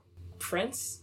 Oh, Kiss? yeah, Kiss, that's right. Excuse you. Yeah, we have bits with a lot of these songs. Like, if we're at, like, a party, the song comes on, there's, like, for each of them, we do, like, certain, like, dances. Like, we could be across the room, but we just, like, look at each other. And we just, like, make eye contact. Yeah. Campbell, I love you. I'm pretty great. Correct. I love you, too. Wow. But anyway, the song is Macavity, the Mystery Cat. So the beginning of it was very... It seemed very like Nintendo 64, like boss, villain, music introduction. Yeah. Like, I'm pretty sure there's a specific boss in Paper Mario that has the same sound effects. Oh, the little, the jazz, like... And then it was like... Bum, bum. Yeah, there's like a very specific part of it, and I was like, oh, this is Paper Mario. Easy. Yes. And to me, it's very villain. Like, it's very jazz villain. Like, that's never played for a good character, you know? Yeah. Yeah. And so, basically in this scene, they're drugging everyone. Literally drugging the entire crowd with catnip. Yeah. And then, so she's saying about how Macavity is this, mysterious, criminal, broke criminal every cat. human law. Yes, which is a lot. Which also includes murder, which concerns me. Vehicular manslaughter is the first one I thought of. Mm-hmm. Grand larceny. That's a good one. That's a good law to break. Good crime. Arson, which actually I do believe a cat would commit arson. It's like that one meme. It's my favorite meme on the internet by far. And it was like there's like two pictures. One, it's like a fireman like taking a cat out of the fire in like America or something. It looks really scared and stuff. And then the other one's supposed to be in like Russia. And this fireman takes his cat out, who is super like floofy, very like Colonel Mustard vibe, but for a cat. Yes. And the caption was like, "That's right, 'twas I that set the house ablaze." And that's my favorite meme. So one of my favorite memes on the internet that also is cat related. Is it the heavy breathing one? No, it's the one where the cat is standing up on top of the post and it's just like, I see no god up here other than me. And it's like, that is every cat I've ever met. Yeah. And so we see another, we're going to move on because people are going to think less of us. So we see Griddlebone, who is like this cat, like with a beret. Which makes him look incredibly pretentious and criminalistic. Yeah, it's like you but a cat. But it was... Do you disagree? No.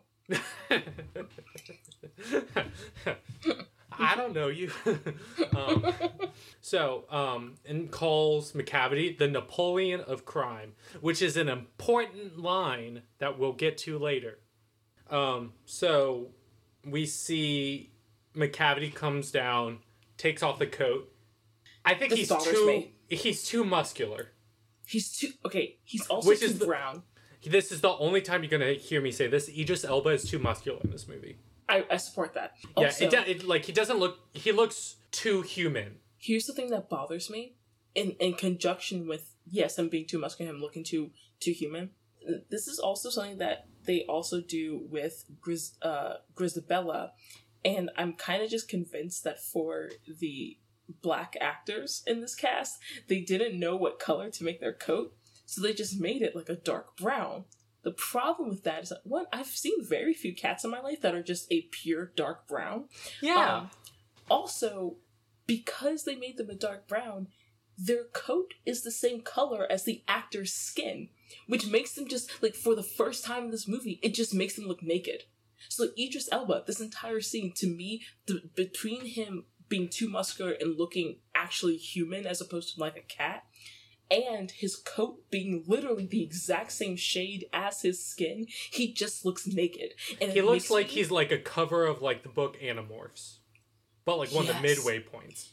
It makes me deeply uncomfortable, this entire scene. And like every other cat, like even for the cats that are portrayed with like white actors, their coat is at least a slightly different color than their actual complexion. And I was like, you could have made their coat black, you could have made their coat tabby, you could have done anything. Their cats come in so gray. Cats come in so many different colors and shades and hues. Like CGI is involved. Like, I don't... You can do whatever you want. You made the decisions you did to make everyone else look like this. Exactly. It wouldn't be out of the realm of possibility that Jennifer Hudson was like an orange tabby. Exactly. I don't like it. Okay. Cheers. Cheers. Pick number 4. Okay. So, Idris Elba comes in. Looks naked. Makes us deeply uncomfortable. So then... At this point, Macavity has pretty much kidnapped, like, all of the major, all of the contestants, really, for the Jellicle Choice. Minus Rum Tum Tugger. Which to me says that he doesn't see Rum Tum Tugger as an actual competitor. Yeah. Like, he doesn't see him as a serious... Which I would agree with, because it's like, why would he want to? And then we see Old Deuteronomy is like, oh, it's never going to be you. I judge a cat on, like, of its soul. And Taylor Swift is like, he's got soul. She's like, girl. It's like stop. such, like, mean girl, you know? Yeah. And so when she refuses, like she's like, you will never be the Jellicle choice. Like, I refuse to pick you. Then he also kidnaps her and then takes her. We see like the scene transitions to the barge, and we see he's gotten her there with all the other cat contestants that we've seen him take so far, as well as Growl Tiger. So then he basically is making her like walk the plank, and he has like Growl Tiger like pushing her like onto the plank and saying like, if you don't choose me to be the Jellicle choice, and like you will drown in the Thames and like all this other stuff. So then we go back to the Egyptian, and all the cats have now that they're gone, the catnip is starting to like wear off, and they're like, oh my god, where is old Deuteronomy? Where did she go? We need her. What happened to her? And so then Victoria has the idea of like, oh, because they're all like, oh, like there's no way we can just magic her back. And then Victoria's like, oh, well, Mistopheles can do magic. He's a magician. You know, maybe he can bring her back. And so then we get into the song Mr. Mistopheles. Cross paws. So he doesn't think he can do it. Mistopheles doesn't think he can do it. And so all the cats are kind of trying to like hype him up, like saying like, encourage him, like you can do this. And so we see Monka's song really reminds me of like, it's like Cheshire Cat meets Oliver and Company. I can definitely see that. Is the vibe I got from it. I really, really liked this song. And the melody, I wasn't sure if I'd heard this song before, or if this melody has been incorporated into other songs before, but the melody felt very familiar to me when they get to like the chorus of it. But yeah, so we see him trying over and over again to bring her back, and then like building up his confidence, like using the chorus. The chorus is always the precursor of one of his attempts. And I think it's really cute where like he gets like the third attempt and he can't do it. And then everyone's very dejected. Everyone's just like, oh, well, it's not going to happen. And then we see Victoria start singing the chorus again. It's very like 60s peace and love, holding hands in a chorus. Yes. It also is very, I don't know, very kind of like Jesus Christ Superstar. Yes. Which will be another one we do. I also love how, so again, we said like his wand is a pencil. Which is it's like wand size compared to his body, but also during the song he pulls out like cards and like a die, and I love how big they are compared to him. And it was funny because like to me that actually was on scale, whereas like if he were a standard size like not 8 or 9 pound cat, that to me is like somewhat how large cards I guess playing cards like a die would be. But I just thought it was very comical how large they were to him. Yeah. So then at the end, in his final attempt, he does finally manage to get old Deuteronomy to come back. He summons her. I don't know what the word is for that. And conjures. Yes. He conjures her up from the barge, and everyone is rejoicing and singing and happy and dancing, and everyone's celebrating him like, oh my gosh, like you're so great. How did we ever like overlook you before? And you see like he's definitely gotten so much confidence out of this, and like he's just really it makes happy. Things levitate, trombones, cards. Oh yeah, flies. He's like shooting like flowers out of his sleeves and like doing all the standard magician stuff, and then like actual magic as well. Yeah, which I just think is really cute. And so then we kind of shift back to the cats on the barge, and Macavity, after old Deuteronomy disappears, Macavity takes Bumbleina, Taylor Swift's character. He takes her back with him, and he's just like, oh, like, I'm gonna get the Jellicle choice thing. And he goes back. And so then we see the other cats on the barge are just left with Growl Tiger, and they manage Jenny takes off her skin again. She takes off her skin again and manages to shimmy her way out of her chains. And then all of them free themselves and kind of like push Gus Growl Tiger pushes off. Growl Tiger, the Fiend of the Fell, which I thought was fun. The Fiend of the Fell, yes. Because he fell. Which is very punny. Yeah. And so then we go back to the Egyptian and the street outside of the Egyptian, where Victoria once again sees Grisabella outside, and there's a short like memory reprise that she does. I would say this isn't a reprise. I feel like this is like memory, and the other was a prelude. I would say in a second when she brings her back in and says, like, sing, that's actually Memory. But this little bit that she does before bringing her in is kind of just like, I guess, another prelude. Yeah, because it can't be a reprise if the main one didn't happen. That's fair. This is like what really made me completely forget the atrocities of this film. I forgot I was watching Cats because I was just seeing Jennifer Hudson singing, acting, performing, pain, regret, sorrow, and I felt it. You feel every second of it. And one of the things I really like about this, especially being that this is not old, but like a fairly old story written by Andrew Lloyd Webber, is that Memory... 30 years.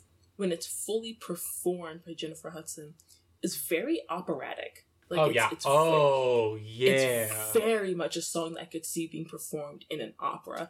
And this scene is perfect. So Victoria sees Grizabella on the street and she's like, you have to come in and sing. Like, she's still picking who the Jellicle choice is going to be. You have to come in this and is the only Jellicle choice song, like, contestant who's not singing, like, their name, like, here's who I am. Yeah. Every other cat at this point is just like, oh, here I am, I'm amazing, you should pick me. You know what I mean? Whereas and Grisabella's like, this is how I feel. Yeah. She's not even necessarily vying to be the Jellicle choice. She's just saying, this is who and what I am, and you will take me or not take me. So this is when we hear Memory in full, like the actual song. Oh my god. And it... I wouldn't say this that song... we heard previously... Nothing in comparison to the full... It is beautiful. Honestly, a song that when I was listening to it, I was just like, this is a song that I want to listen to completely outside of the context of this movie. Well, the context is bad. Yes. Listening to it, as soon as I heard it, I was just like, I'm so glad that this is a song I picked, because it is without parallel. It is amazing. It is beautiful. It is operatic. It is everything that you want out of a major musical theater work. Yeah. It is nothing else in this movie holds a candle to it. No, definitely not. And so she sings that, and then there's the Beautiful Ghost reprise. And it's like, I think it's Victoria who's basically like, oh, I sang this before, but this song, it's about you, fool. You know? Yeah, and then we also see Judi Dench, Old Deuteronomy, join in on the Beautiful Ghost reprise, again saying, like, hey, yeah, like, you are going to be the Jellicle choice, and you deserve this. Like, you have lived a life that has brought you such pain and regret, and you deserve the chance to live that over, because you have... But your soul is still good. Your soul is still good. And it makes... you are such a good person. So Beautiful Ghost is like, all I ever wanted was to be wanted. So that made me think, like, what Grizabella wanted was to be wanted by Macavity, is what I thought. Yes. I had that same feeling. So then we see Judi Dench, Old Deuteronomy, tells her, like, you are the Jellicle choice. And so she goes into what's the chandelier for this theater. That Mr. Mistopheles just kind of magics into, like, a hot air balloon. Yeah. Lights the ceremonial demonic candles, like any good ritual, while they sacrifice this cat to the heavens. To the heavens. Or the Heaviside Lair. That's what it's called. Shut your mouth. So then we see her rising up through the ceiling of the theater and then into the clouds and off to the sun. And all of them are singing. And the outside of the Egyptian looks like it's a place that people still use. The inside, it's abandoned. Mm-hmm. That's something I just thought about. That's weird. Yeah, no, you are 100% correct. So while the chandelier and the hot air balloon, all that is like rising up towards the heavens, we see Macavity again kind of come out of nowhere and tries to like jump onto the rope to like kind of coattail it to the heavens so that he can also be reborn. He falls off. He can't hold on. All that stuff. A perfect villain ending. Yeah. But here's the thing that bothers me. He falls on the Nelson's column, which was built to commemorate Admiral Horatio Nelson, who like died in battle and stuff, but he was very much important British like officer in the Royal Navy, whose tactics and victories were really important, especially during the Napoleonic Wars, which I think is funny that they're like, he's the Napoleon of crime. Oh. Isn't Admiral Nelson like a type of like a brand of like whiskey or rum or something as well? Yeah, it's like Sailor Jerry's or like Captain Morgan. Admiral Nelson. Yeah. Okay. It's just bad. making sure. It is bad. But anyway, yeah. So we see all of that. And so he doesn't have powers anymore? I guess not. Is it because it's daytime? Because he tries to, like, who knows? Who honestly Why are we trying to apply movie? logic to these cats having magic, which is not explained whatsoever? That he can just, again, like, apparate into Hogsmeade. One of many things that bothers me about this movie, it has, like, 3 different endings. Just one of the things that bothers me deeply about a movie is if it has multiple endings. Like, it can't decide what ending it wants, so it just puts multiple of them in there. This is one of the primary things that frustrated me about the Batman versus Superman movie, is that it had 5 different endings. Never seen this movie. This movie had 3. This movie had 3 different endings. Lay it on me. There's the ending when Grisabella is rising up towards the heavens in the hot air balloon, and all the cats below are singing, and they hold this one note, this grand note, as she's rising towards the heavens. And like the herald trumpets are playing.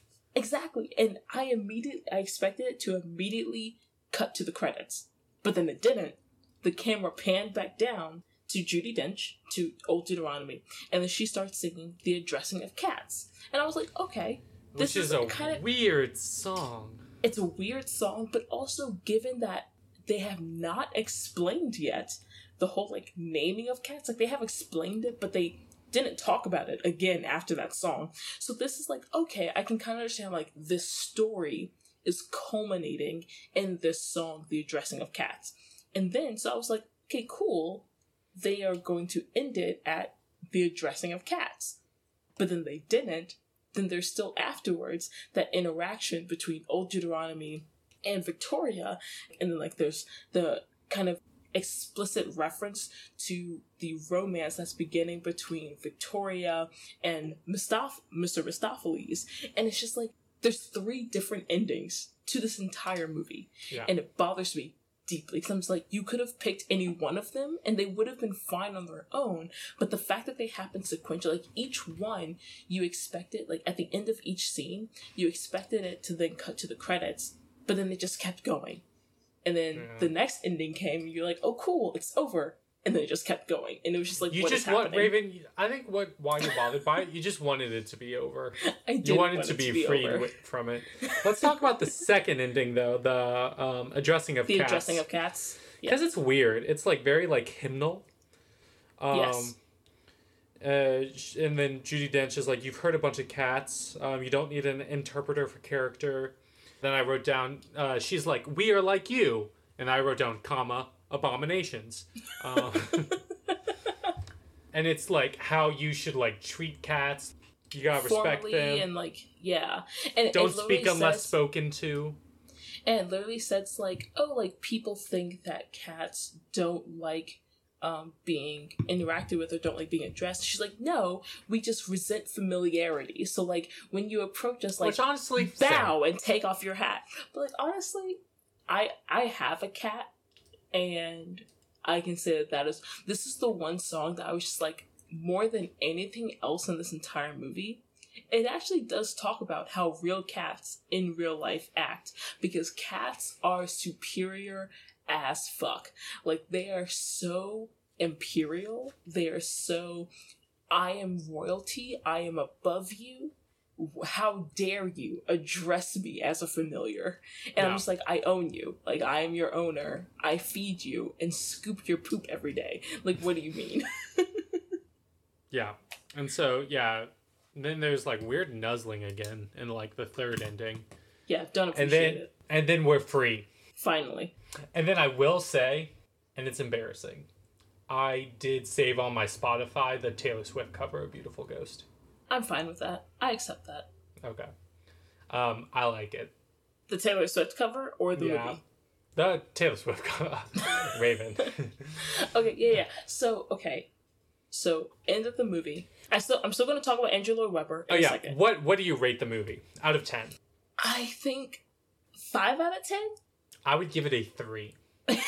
Which I know 5 out of 10 is high, but here's my thing. So yes, was it bad? Yes. Did I literally physically cringe at certain parts? Yes. I had to take a walk in the cold night air to cleanse myself. Did it make me deeply uncomfortable and actually feel despair for the first time in my life? Yes. But here's the thing. Damn. I was entertained. I mean, I was entertained. After I got over how they looked, I was like, I was entertained. And that was my thing. And like the Jennifer Hudson performance, I don't want to say it made it worth it, but it made it a little worth it. Again, very unpopular opinion. It's my favorite performance of her in anything. Which, like, I don't feel, but I do understand and I support. And the fact that you can understand that, though, coming from this movie, does say a lot. Does say a lot. And that's my thing is, like, I think for me, like, the reason I give it as high as a 5 out of 10, because that is high for this movie. That's too high. That's what it gave Grease. I'm aware. And to me, what saves this movie is the sheer talent of the people that they employed for the musical. While the story and the depiction of the characters, deeply disturbing, problematic, so many issues. But you have Francesca Hayward, amazingly talented. Can't remember the names off the top of my head, but the individuals that portrayed like Munkustrap and Mr. Mistopheles, like all of them, incredibly talented. Mungo Jerry, Rumpelteazer, very talented. Judi Dench, on the same playing field as Julie Andrews and Angela Lansbury. Ian McKellen, who's an entire playing field of his own. Jennifer Hudson, Taylor Swift. I'll even include Jason Derulo, despite, again, not liking him. But it's like, to me, what saves this movie in any sense is the talent that went into it. And so, like, all of the music is very well done. You know, also Rebel Wilson and James Corden. I don't know why I omitted them, but the talent that goes into this is so amazing. And so, like, because of that, I can still enjoy this movie. Like, I can still be entertained by this movie. But there are so many incredibly problematic things that I can't justify giving it above a 5 out of 10. I can't justify. I thought I was being generous with a 3. I also think I'm more generous with my ratings than you are. Oh, yeah. With these musicals. Definitely. Yeah. Anyway, so we've talked about this a little bit, but the original composition of this musical and the story and everything was done by Andrew Lloyd Webber, who I personally love. But to get into him a little bit, so he's an English composer, and he is what's called an impresario of musical theater, which is basically someone who organizes and produces like musical theater works, etc., etc. So he himself has composed 21 musicals and 2 different film scores, among many other works that he's done. He's actually been appointed a Knight Bachelor for Services of the Arts, which is like, I'm not very familiar with UK and like British titles, but this is like a position or rank that is granted by someone who's been like knighted by the monarch, but not inducted as like a member of one of the organized orders of chivalry. So he's not like a knight, but he's like a Knight Bachelor, which is like a kind of separate thing, but similar. Yeah. If ever for some reason there were any British people listening to this podcast, I'm very sorry if I got that wrong. I doubt you will be listening to this, but if you are, please forgive me, because I'm very American. Anyway, so he's the Knight Bachelor. Also, Andrew Lloyd Webber, unsurprisingly, has EGOTed. He has 1 Oscar, 1 Golden Globe, 1 Emmy, 4 Grammys, 7 Tonys, 8 Olivier Awards, and then 30 other awards from just various organizations and sources. What are the EGOT awards for? Just like 1 from each. So, his Oscar is Best Original Song for You Must Love Me from Evita. He also was nominated for Oscars for Best Original Song for Jesus Christ Superstar, and then also Best Original Song Learn to Be Lonely for The Phantom of the Opera. Mm-hmm. His Emmy was for Outstanding Variety Special for Jesus Christ Superstar live in concert. His Grammys, he has one for Evita, one for Cats. Both are Best Cast Show Album. He has 2 other Grammys, one for Best Contemporary Composition for Requiem, which is one of his works, as well as a Grammy Legend Award. He also has, again, 7 Tonys. He has a Tony for Evita, 2 Tonys for Cats, a Tony for Phantom of the Opera, 2 for Sunset Boulevard, and then a Lifetime Achievement in Theater as well. So that's pretty cool. Amazing overall. Who's your favorite EGOT winner? Mine's Whoopi Goldberg. Mine is Tracy Jordan.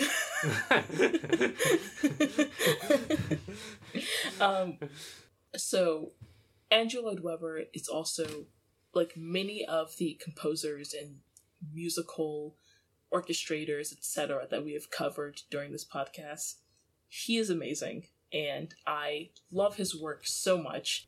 I just wish that Cats wasn't included in his works. At least not the 2019 version, because I almost feel bad hating Cats because it's by Andrew Lloyd Webber. Well, Raven, shall we finish our drinks and then play some music? Indeed we shall. Okay. Be back soon.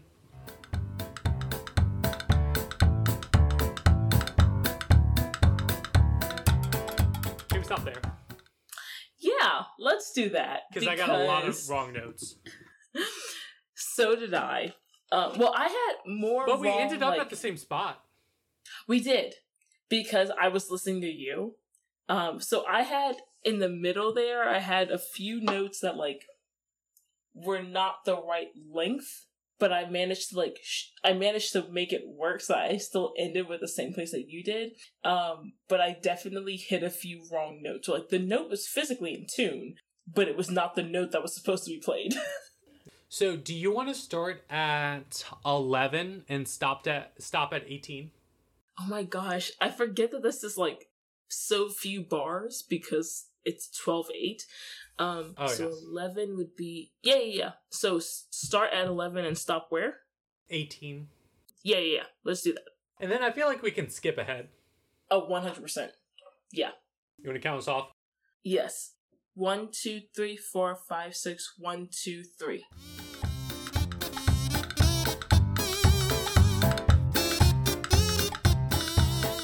Sweet. I feel like that was actually really good. I flubbed a lot of notes. It's like the bassoon equivalent of squeaking on the clarinet, but that's fine. Okay, but also, I'm drunk. And this is one of the first times I've ever understood this from the audience perspective. But you know how they always say in band and orchestra how, like, oh, like, if you make a mistake, just keep going because no one else, like, the audience won't notice. So as a string player, so I've never been on the receiving end of that. I've always been the one making the mistake and having to just push on. Honestly, I will say now, I guess being the audience, granted, I was playing my own music at the time, so I wasn't as much paying attention to you, but I was listening to you and, like, I couldn't point out a single time you made a mistake.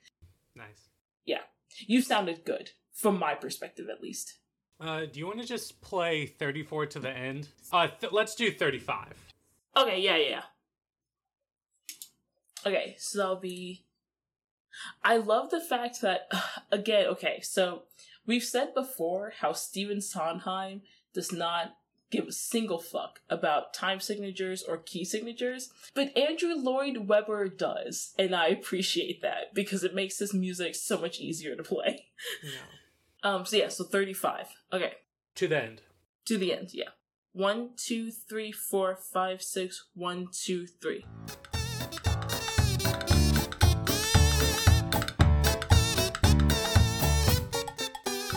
I think that was okay. It was like fine. we were more or less together. There was a couple parts like I got off of you, but then I got back on, and then we ended pseudo together. You know what? I'll call that a success in the grand scheme of things. Same. I think of most of the pieces we've played throughout the course of this podcast. That was pretty decent. I think we did okay. Yeah. So, cats, we did it. The deed is done. We done it. Congratulations, we done it. Yeah, Campbell, any final thoughts about the atrocity that is Cats, the 2019 film version? Okay. Honestly, I think everyone should see it because misery likes company.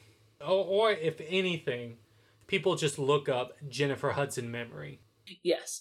But I feel also, like in the context of it makes it even better. Yeah, here's my thing, like, and this is my biggest gripe with this movie, is that it is, I think if you hold it up to any other film or musical perspective, it does not hold up. Like, it is bad compared to almost any other. Are you about to say there's going to be a perspective to have on it where it's good? No. Okay. I would never do that to you, Campbell. I would never disrespect you like that. Yeah. I would say, like, this musical, when you hold it up to any other, like, Broadway musical, again, like Chicago, even Phantom of the Opera, another Andrew Lloyd Webber work, so many other works, like, it's not good. But when you watch it, it's like, there is something that is overall entertaining about the story, about the movie, even though, like, there's not really a story. And so, like, I think I would encourage other people to watch it purely for the experience of watching it. Like, yes, there's parts of it that are incredibly cringy. There are parts of it that I wish my eyes did not have to see. But at the end of it, it's like, I'm not glad I watched it, but it's Have you seen a worse musical? No. Good night, everybody.